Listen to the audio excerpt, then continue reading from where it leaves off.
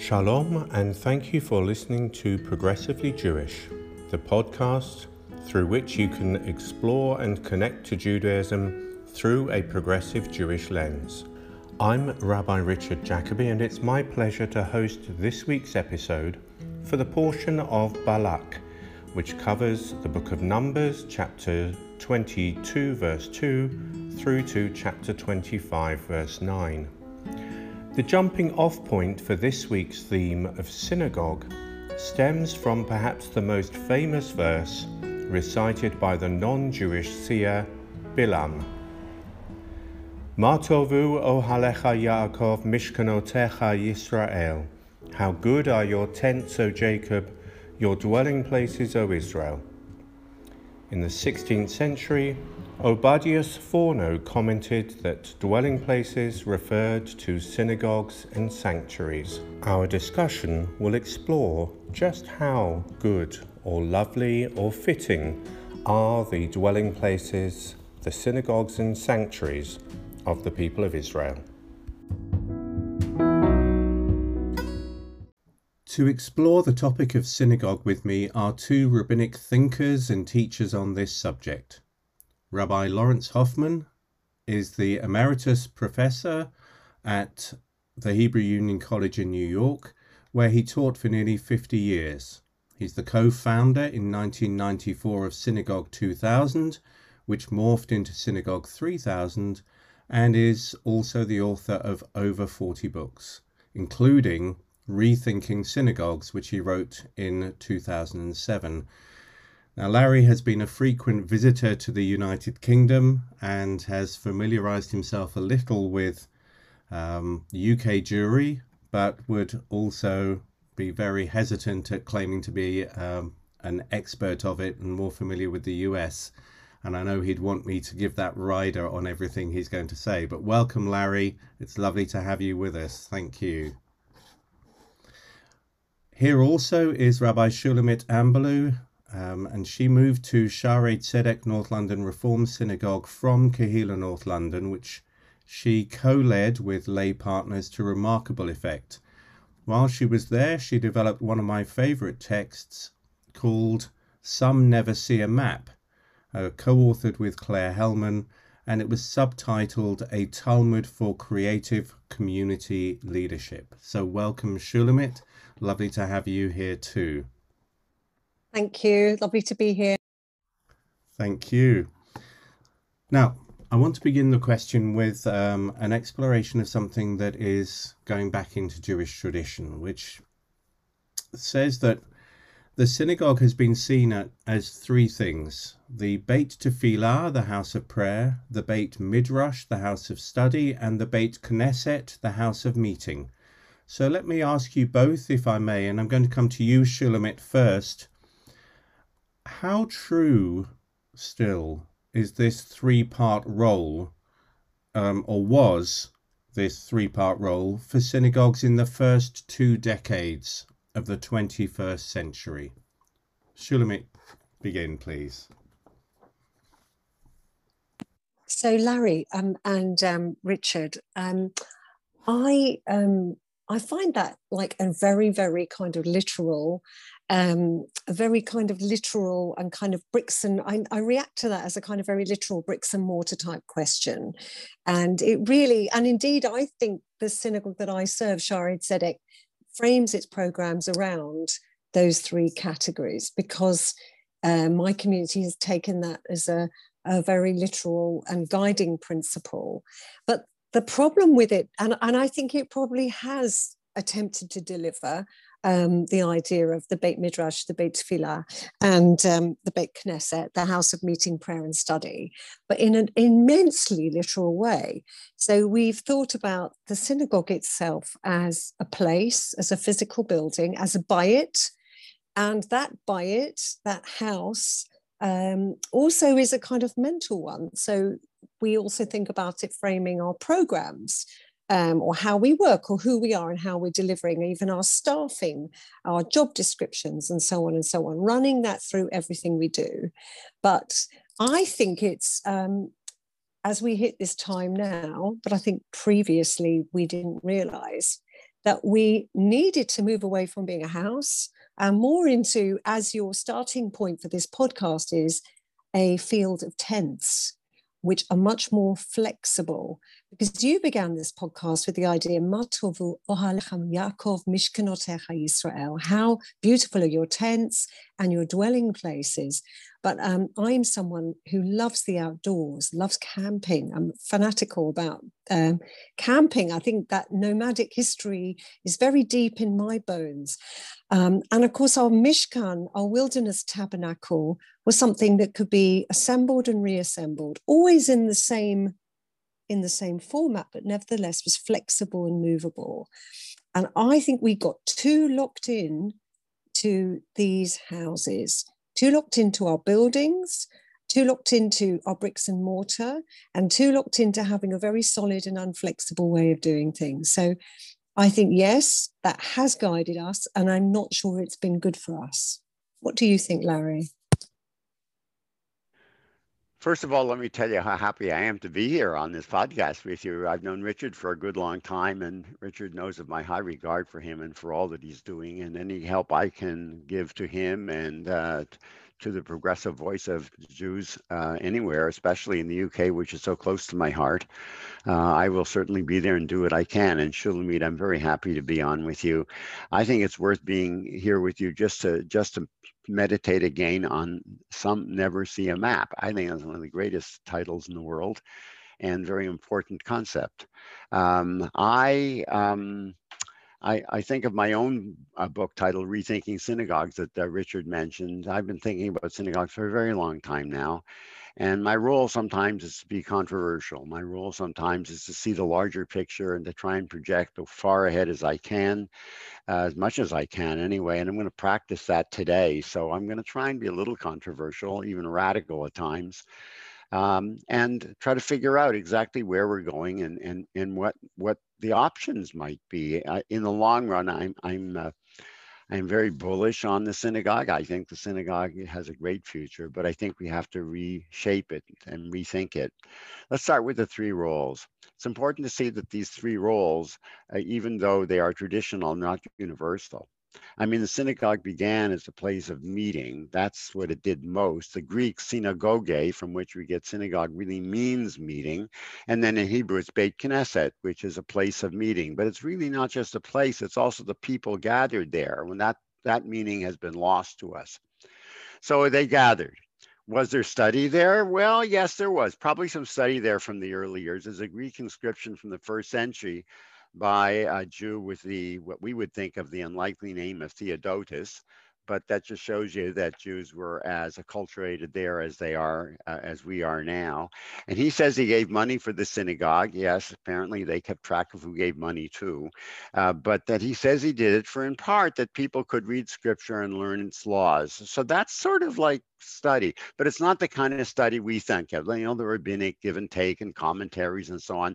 That's obviously very much later. This is more like reading a constitution or a founding statement, which was what scripture is, and debating the constitutional interpretations.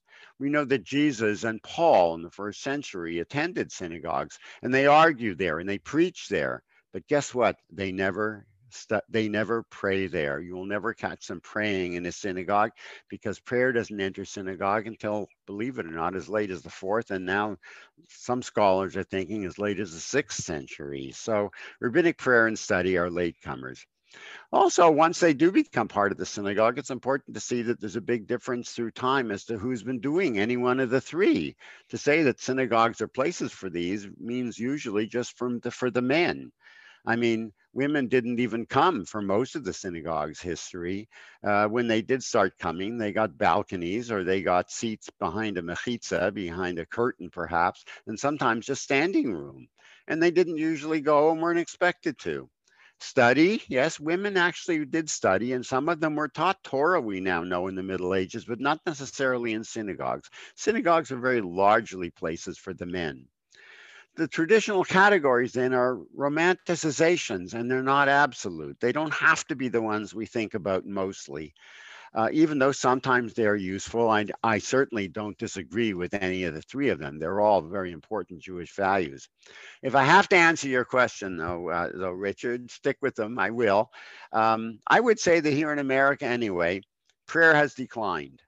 Study has grown, at least here, but marginally. So maybe in a Torah study group in a congregation, you'll get large congregation, or medium size, maybe not large, you'll get 60 people attending regularly instead of 40. That's a third more, but still not most of the congregation. And most of those are hardcore synagogue loyalists, the people who show up for everything. As for meeting, well, meeting just for the sake of meeting is almost non-existent. I mean, we meet as part of our other functions, stick around for a kiddush afterwards, or, but do people really say, oh, let's just go and hang out at the synagogue? I mean, that certainly doesn't happen. Prayer continues, as I say, and for men and women, but now mostly older people come. You don't see a lot of young people. And as I say, community gathering just for the purpose of gathering is sparse, if at all. So what we are seeing is a new allotment of function according to age. So over the last 20 years, if you look back, you can see it started the century before. But what you see is that synagogue study is mostly for children, with a handful of study regulars who are adults. Synagogues are actually zoned into school areas where parents drop off their children but don't stay themselves for anything. Judaism has itself become child-centered. I call it pediatric. Even gathering is specifically for teenagers who have their own youth lounges here. In other words, we have age-specific activities now. There's just not much family gathering, even though we try hard to have it. Once in a while, we get a successful group of families coming, but we certainly don't get hundreds and hundreds of people. Now, I'm generalizing and I'm painting perhaps an overly negative picture perhaps, but the trend is definitely there. So I'm suggesting that we have to reconceptualize what synagogues do and for whom they do it. Synagogues are more necessary than ever, but the old categories don't always work so well. Thank you, Larry. Okay, so that's going to give us a real prod to make some of the changes, and in many ways, as much as Shulamit, your comment about loving the outdoor world and wanting to be outside the bricks and mortar, you reminded me of something that Rabbi Professor Tony Bayfield would say, as he was a lover of the play on words, the pun. And he always described Judaism as an intense experience. Very nice. I think we need to be just aware, though, that we think of synagogues here as buildings or as sort of organizations that deliver things, but actually we're communities which age and grow, and which die and which are reborn, and that are formed by the unique collection of people in each one of them. And so it's fascinating for me, Larry, to hear you, to imagine that those people that built those early synagogues were, in fact, just like us. They were people who had their own investments in the community, who wanted to stamp their names on, who wanted to donate, who wanted to be remembered, who wanted perhaps to create a place where their children would have some sort of status or some sort of memory of them. And actually, we're not just kind of people who are delivering experiences and programs, but we're communities that are creating places where people can kind of live their lives and find their identities. And it's that community aspect that is unique and special to each one of us, so that my community, which is in the north of London, not very many miles from other, maybe 3 or 4, 5 or 6 other very large synagogues, are nothing like the others, because then it's not formed or created by the people with the same values or ideas or backgrounds as the others.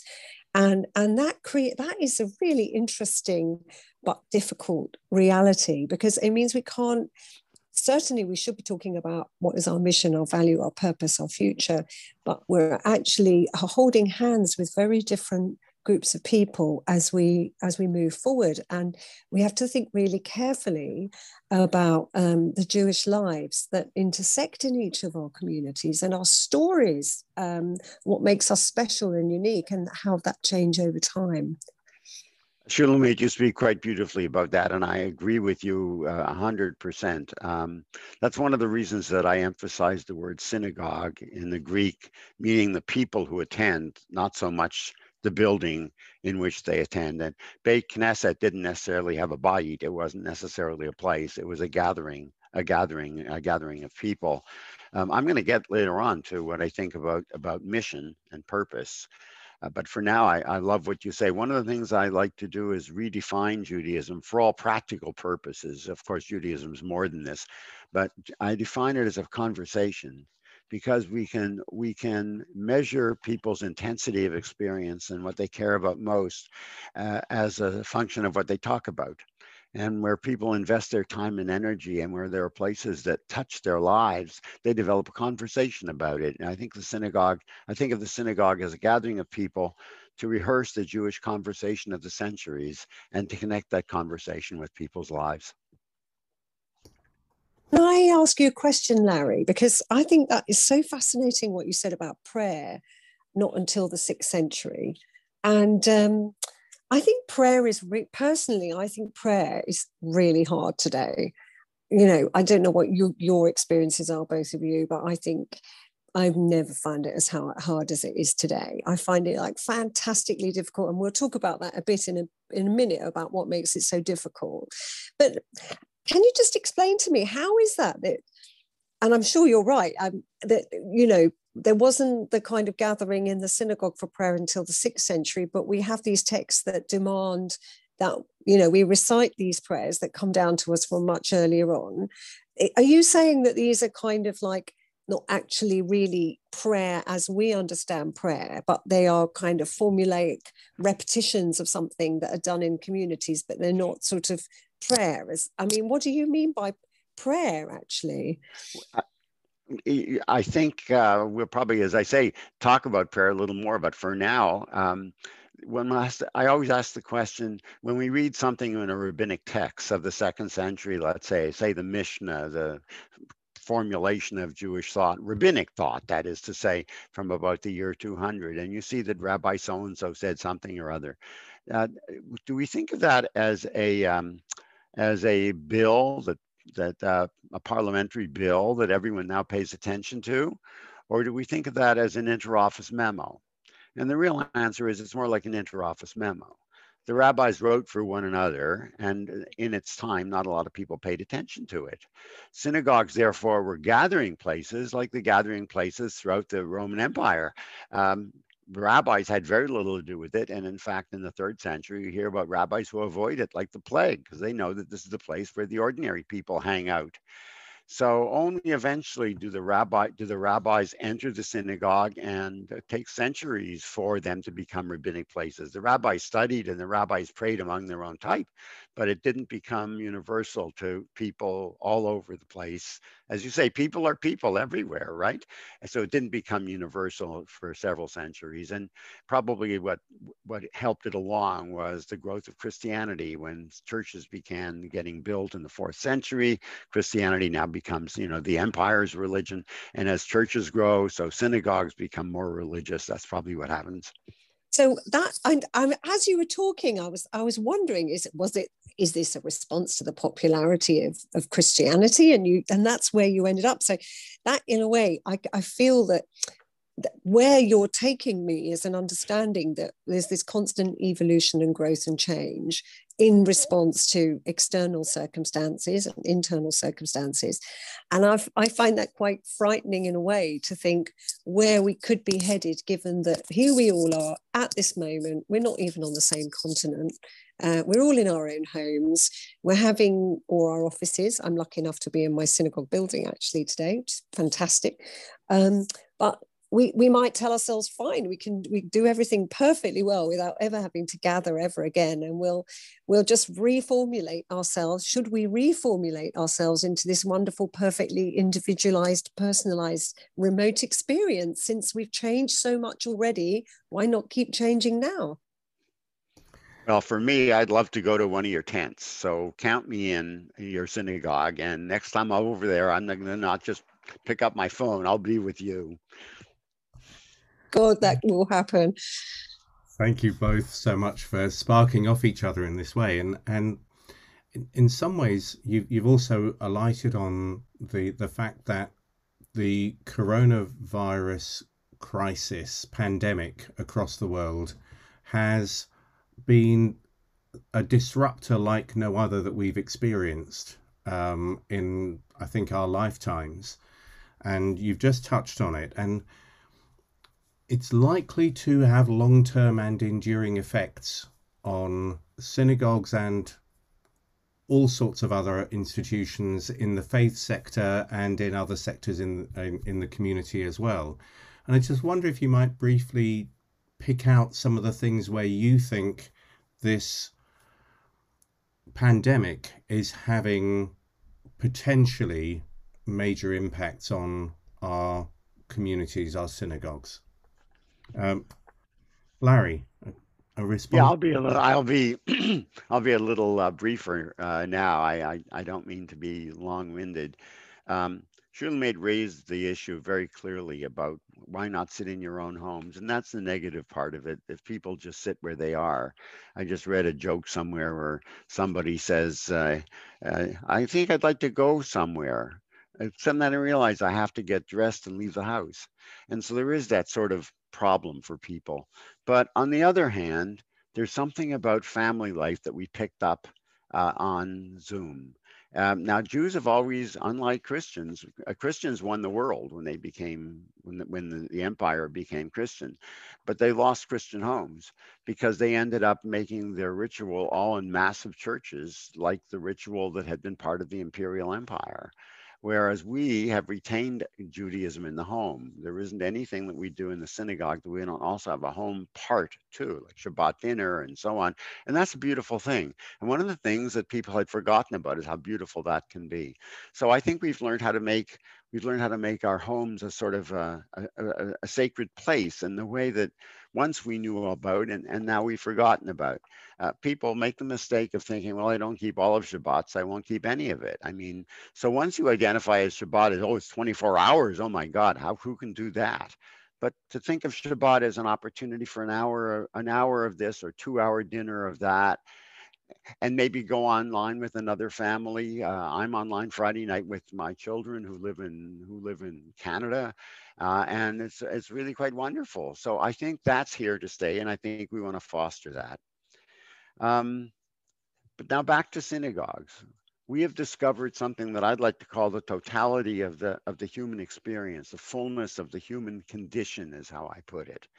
I define religion as the practice of communicating in a register that does justice to the human condition.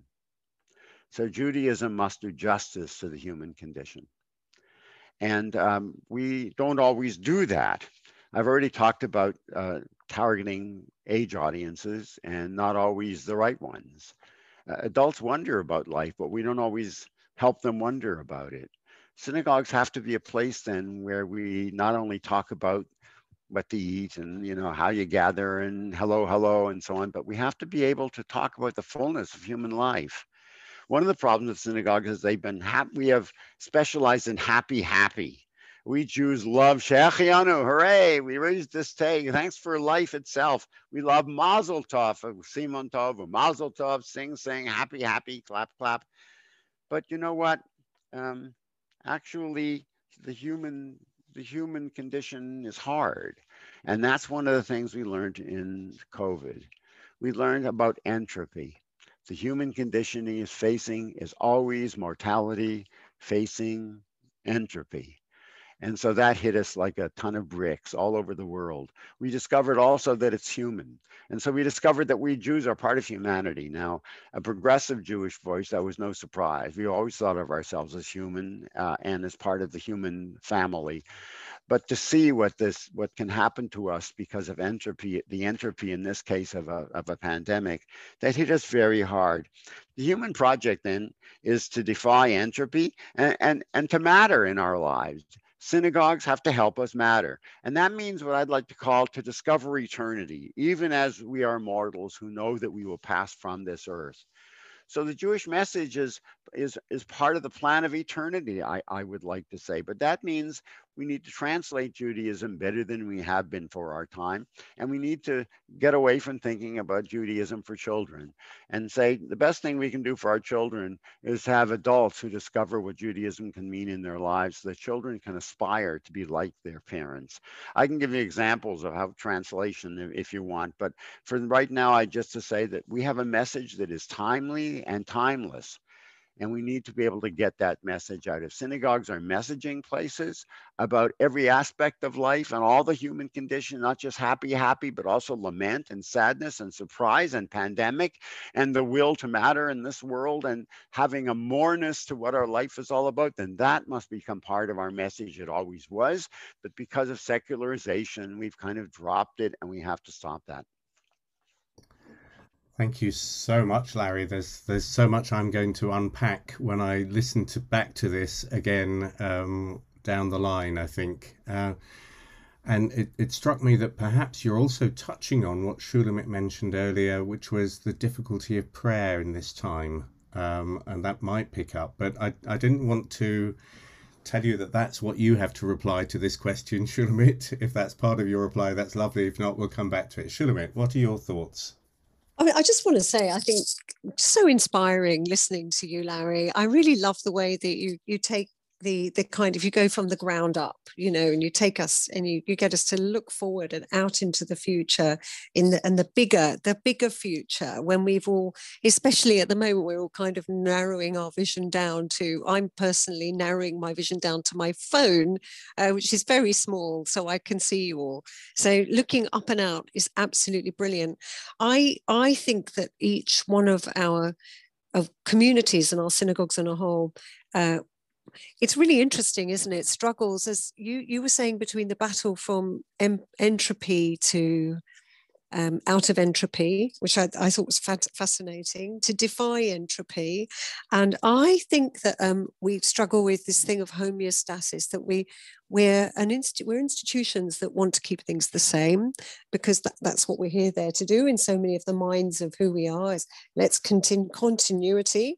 And I see that happening in this fascinating way each and every week, as we, in our community, where we've been coming back into the building and we've been creating these hybrid services. So we have people in the building, I'm there myself, we have some people who are coming in to be together, to gather, to pray together, to mark life cycle events, and we have this camera, we have a Zoom screen, and a lot of our focus is on, should you actually now close the ark doors at this point, or maybe at this point, or is this where we're going to actually read our translation? Don't we normally do it like that?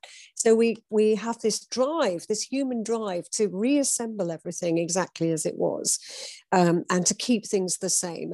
And during the time of COVID, establishing stability has been so important for us, as we've experienced this world of absolute upheaval. I know that as a rabbi, I want to, as much as possible, to establish in people's lives security and stability, but then it becomes overwhelming and it prevents us from being able to be creative and playful when we need to be. So I see the tension as between homeostasis, keeping everything the same, and actually wanting to be disruptive and playful. And in this time of crisis, there is opportunity, if we are able to. So, for example, in my own community, we've actually managed to, because we've had to work as a team. We've had to sit around, all of us around our Zoom screens, and really get to grips with what we're doing and why we're doing it. And for the first time, maybe have those why questions. Why is it important that we do this? What are we trying to do? What's the feeling we want here? In our community, we're saying, how can we build the ruach in the room? That's how can we build spirit, emotion, engagement? And that's been fantastic for me, to see us responding in that way to crisis, one where it would be so easy to spend all of our time saying, should we raise the volume here on the microphone, or tweak the camera angle just slightly to the right. And of course, we have those conversations as well. I also think I'm very share personal level that we just celebrated a family bat mitzvah this weekend, my daughter's bat mitzvah, and Mazal tov. Thank you so much. We are so lucky as Jews that we take these moments of our lives. I know that I'm speaking to people who know that so well, but we are so fortunate that we endow these moments with so much meaning and purpose, and that we see that that life is just literally pregnant with meaning at all of its moments. And I suppose as I'm talking to you now, I'm realizing that one of the dangers of homeostasis is missing the new moments that need to be the meaning in the new moments and the meaning in this time, because we will naturally always be somewhat backward looking because we are institutions who do that. So I guess for me, all the way through this time, the images that resonate with me so powerfully are of the destruction of the temple, and Yochanan ben Zakkai, who is walking through Jerusalem with the dust on his feet. Oy lanu, woe to us that the place that made atonement for us is no longer here. And of course, the answer to that is we no longer need the temple. We need acts of gemilut chasadim. We need acts of loving kindness. And as I was thinking about today, about our conversation today, how good are your tents and your gathering places? I noticed that there's this wonderful, wonderful midrash, a very, very old midrash Tanhuma, that says, Mishkanotecha, your dwelling places, the place where you literally dwell in, actually is related to the word mishken, which means your pledges. That is a pledge that you give for a monetary pledge or a physical pledge, often that is seized in the payment of a debt. And the Midrash says that even when your dwelling places are in ruins, they are they're mishkon, they are pledges, they are seized in the payment of a debt. So even a destroyed place, which the rabbis thought God had deliberately destroyed as a punishment, has value, because the destruction is paying back for something, is paying back for some kind of awful, atonable sin. So even destroyed or places are not without value, that they're actually full of value. The things that don't work for us anymore, full of value and meaning for us, full of spiritual meaning.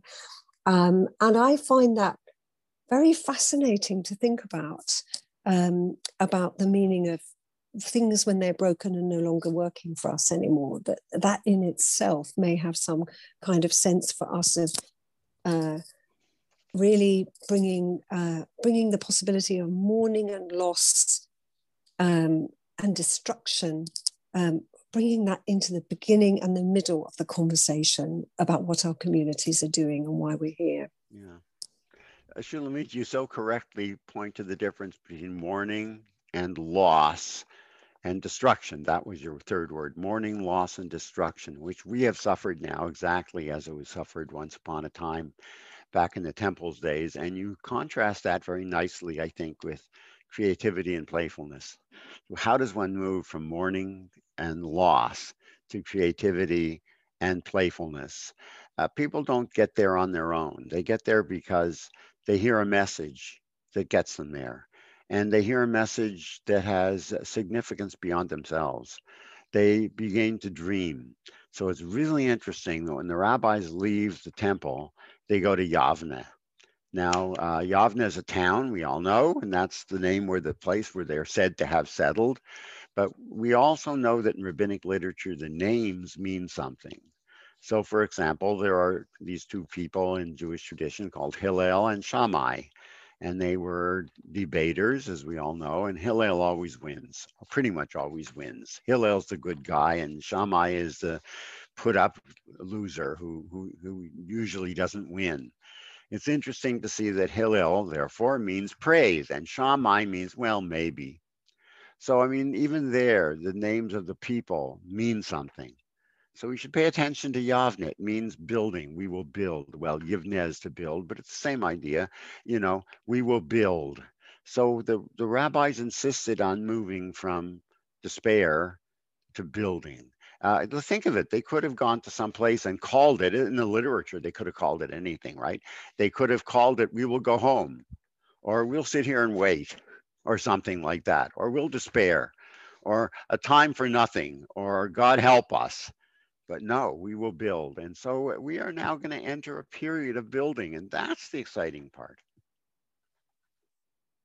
You've reminded me between you of a congregation, I think, of refugees from the Nazis who went to South America, and they called their synagogue Kehila Kadosha Lamrot Hakol, in spite of everything.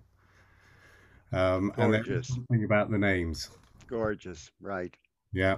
So we could, I sense, go on talking about this for hours, and we don't have that long, unfortunately. So I want to pick up on Shulamit's early statement about prayer, and the difficulty of it in this day and age, and see if we can do a little bit of justice on that, but also frame it in perhaps a final question. I think we've only got time really for one more, which is what is emerging from this time that you would recommend those involved in synagogues would take forward with them? And I think we've already got some things. Don't dwell on the morning with a you in it, but dwell on the building, and how we build on the relationships and the conversations we want to have. But some thoughts there for both of you, really, about what's the way forward from here. So, Larry, may I start with you? You're going to have to invite us back again so we can do justice to prayer. I mean, that's a huge topic for me, as you know, and it's really important because Shulamit correctly. Episode, Larry, talked about prayer, so I don't want to linger on it, but I just want to pick up on that one aspect of the I will say, yeah. So I will simply say that in every age, technology determines how we pray. So that until there was printing, there was a different kind of prayer. I won't go into it. Printing changed everything. It was black on white, and now, of course, you had to do it all. I call that doing it all according to Hoyle. I call that doing it right. We have to take a look at what the new technology is teaching us, and that is to doing it right is not always doing it well. To do it well is to have in mind the people who are there, the people who Shulamit so properly interprets as who should be our focus. It's their lives that matter. It's not the stupid book. And so, in fact, we are coming to an age when, in fact, we are going to be post-book worshipers, and we will be worshipers who have ritualized for people. That's going to be the most important thing. What should we take moving forward? Just a couple of other things. The first thing I think is that we need to think differently. If you always think the way you always thought, you'll always get what you've always got. And so it's important for us to actually think differently. And the only way we're going to do that is if we take a look at the lay people and the clergy who run our synagogues. You don't call them boards over there, I think, as I recall. We call them boards here. What's your term? I can't remember. Usually synagogue councils. That's what I thought. Yeah, okay. So you have to then think about synagogue councils. If you're like us, most of our time is spent on managerial issues. Who shall we hire? What shall we do about the roof and so on, or financial issues. And boards are always putting out, councils are always putting out fires. Mrs. Schwartz complains about this, and what do we do about that? But in fact, the only way that they're going to think things through and think differently is to do what's called generative conversations. I wish I could tell you exactly what's the futures are going to be and what you ought to do. I wish I knew what I ought to do, and never mind what you ought to do. But no one knows this. One thing we know, take the rabbis as an example. When they go to Yavne, what they do is they discuss. I mean, it's interesting that our rabbinic literature is all about discussions back and forth, because nobody knew for sure what they should do. These are called adaptive challenges in the literature of change, literature of management. Adaptive challenges are where nobody knows the answer, but altogether we will get to an answer, and it's fun trying to get there. But you have to allow time for it, and that's why a third of your time should be spent in generative conversation. And one kind of conversation, probably the most important kind at the moment in that generative conversation, is given what we've been through and given where we are now and listening to the kind of things that Shulamit is talking about, that she knows full well from better than I, because she's actually doing it on the ground, as are you, Richard. So the most important thing is actually to get straight, what is our mission? Why in the world are we here? When I consult with synagogues, I insist on them taking the time and asking themselves, I don't call it a mission. Councils, members of your council eyes will just glaze over when they have to do a mission statement. Don't try that. But I call it a Shema statement. What's the one line by which you will live and die in this synagogue? And I help them find a Shema statement. They need to have something profound that moves them. And then everything then must revolve about that. If we know where we're going, then we will get there. But, you know, isn't it Alice in Wonderland where, you know, the Cheshire Cat says, if you don't know where you're going, then any route will get you there. Well, too many synagogues don't know where they're going. And so they try any old route, and that's them there. It's just there's no there. And so I would urge people now to say, what an opportunity to zero down on what really matters to us. Because being at home for a year and a half, we now know the things that matter. That's a human condition. It's the need for us to be true to what we are as human beings, mortals who seek eternity, people who seek meaning, and people who know that there's more to life than just going out to dinner and whatever the stuff that we used to do. Thank you so much, Larry, for that. And I have a feeling I'm going to carry some of those ideas into my synagogue AGM tonight. Shulamit, what about you and your thoughts?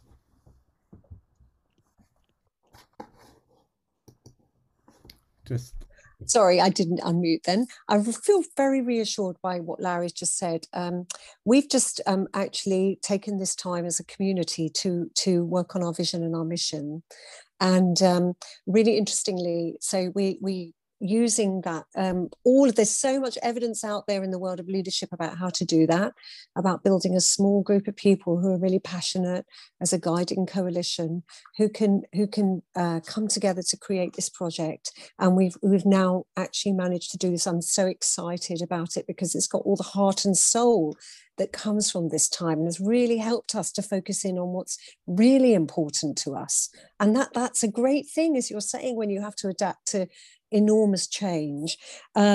So I'm excited to be at the stage of, and I've just opened it up on my computer and I have it in front of me, and really start to think about how to wind that through every single thing that we do, so that we can hold up what we're doing and say, does this reflect who we are and who we want to be? Because maybe we're not quite there yet with who we want to be.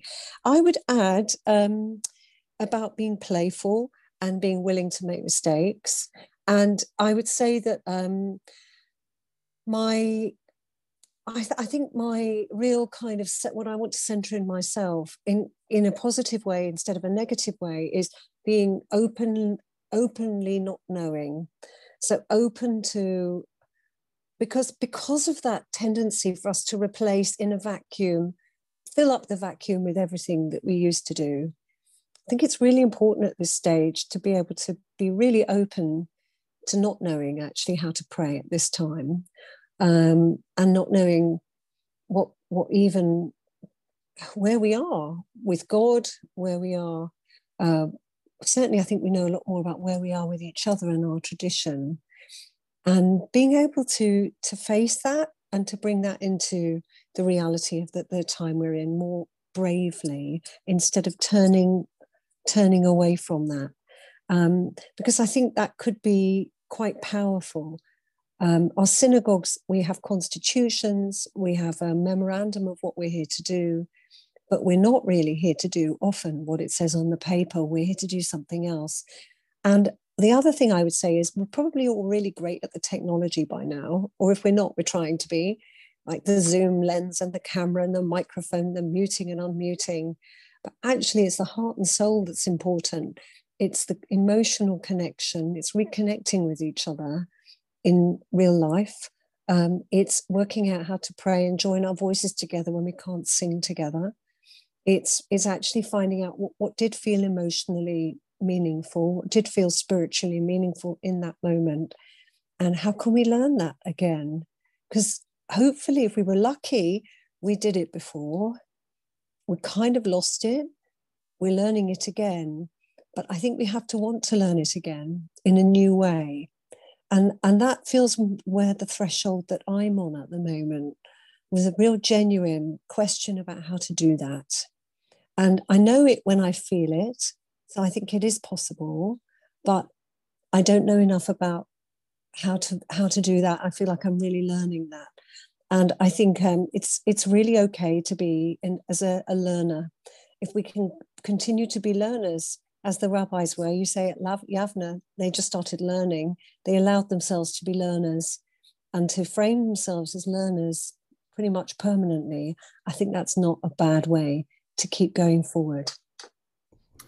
That is quite beautiful, you know. I feel like we've now returned to the beginning of the program with Some Never See a Map. And what you describe yourself as doing so well, and what I think every rabbi has to do, and do it with their people. No one person, you know well, no one person can do it. But you're providing a map, because it's a map of where we are, a map of where we should go, a map of what the world is now like. We don't know that. There's a book called Maps Are Not Territory. People think they know the territory, but if they don't know the map of the territory, you know, you have to find something, you're shopping and there's a thing that says you are here. So you are here, then you know where you want to go. Where are we? We don't even know here. We don't know where we are because we don't have a sense of the map. I guess I'd conclude with one thought, and that is that when there are three parts on every Jewish map, every human map, because as I said before, we know that to be Jewish is to be human. Judaism is a response to humanity. The Jewish way, I think of it as being. And those are mind, heart, and soul. We regularly discuss people in terms of their mind, their heart, and soul. No one's really seen any of those. I don't mean this the heart that, you know, gets fixed with a stent. That's not what we mean by heart. And we know that the brain is not the mind, and we can't see any of those three things. But actually, wherever there are human beings, those three things have to be on the map.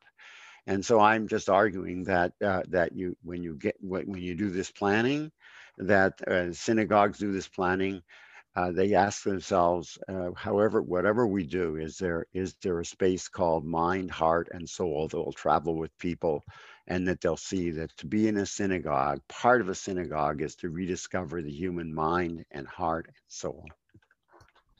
Thank you so much, Larry and Shulamit. Your closing comments have been so inspiring.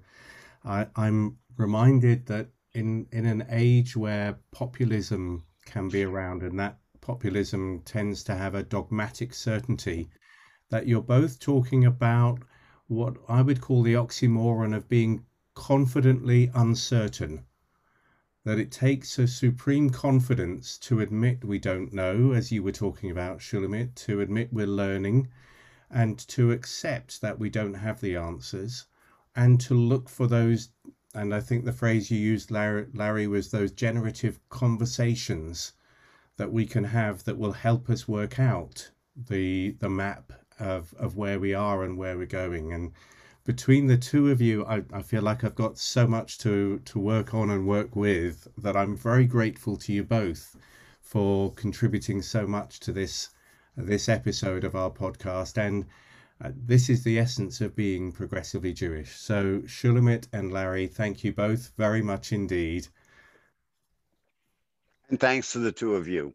It's been such a pleasure. What an honor. Honestly, it's been such an honor to be in this conversation. Thank you so, so much. Thank you very much again.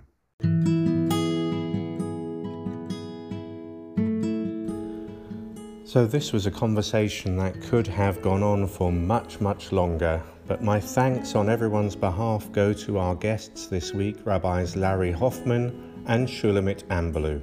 Our thanks also go to Liberal Judaism, Reform Judaism and Leobeck College for supporting Progressively Jewish, and to you, our listeners, for making this effort worthwhile.